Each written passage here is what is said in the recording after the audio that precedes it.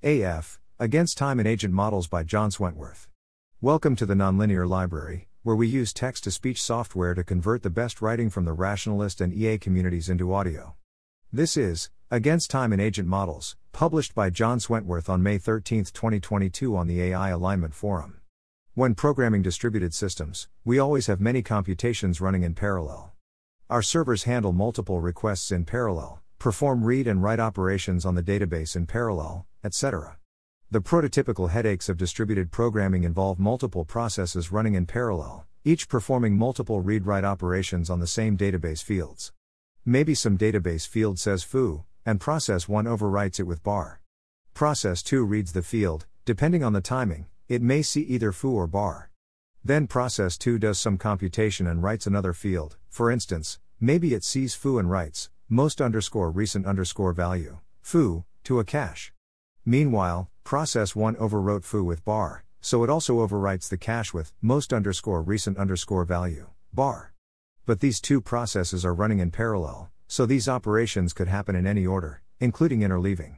For instance, the order could be: process 2 reads foo. Process 1 overwrites foo with bar. Process 1 overwrites the cache with most_recent_value, bar. Process 2 overwrites the cache with most_recent_value, foo. And now the cached value no longer matches the value in the database. Our cache is broken. One of the main heuristics for thinking about this sort of problem in distributed programming is, there is no synchronous time. What does that mean? Well, in programming we often picture a state update model. The system has some state, and at each time step the state is updated. The update rule is a well-defined function of the state. Every update happens at a well-defined time.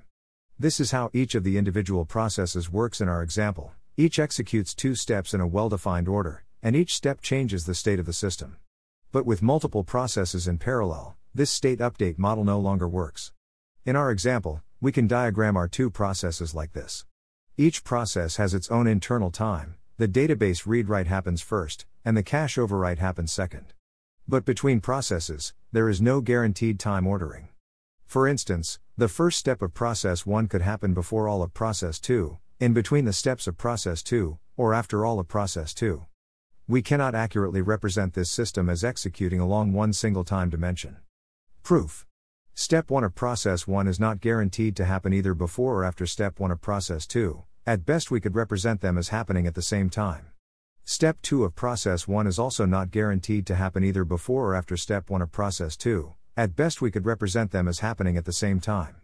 But step 2 of process 1 is unambiguously after step 1 of process 1 in time, so the 2 steps can't happen at the same time. In order to accurately represent this sort of thing, it has to be possible for one step to be unambiguously after another, even though both of them are neither before nor after some third step. The most general data structure to represent such a relationship is not a one-dimension timeline, i.e. total order, but rather a directed acyclic graph, i.e. partial order. That's how time works in distributed systems. It's a partial order, not a total order. A DAG, not a timeline. That DAG goes by many different names, including computation DAG, computation circuit, or causal model. Beyond distributed programming, the same basic idea carries over to distributed systems more generally, i.e. any system physically spread out in space, with lots of different stuff going on in parallel.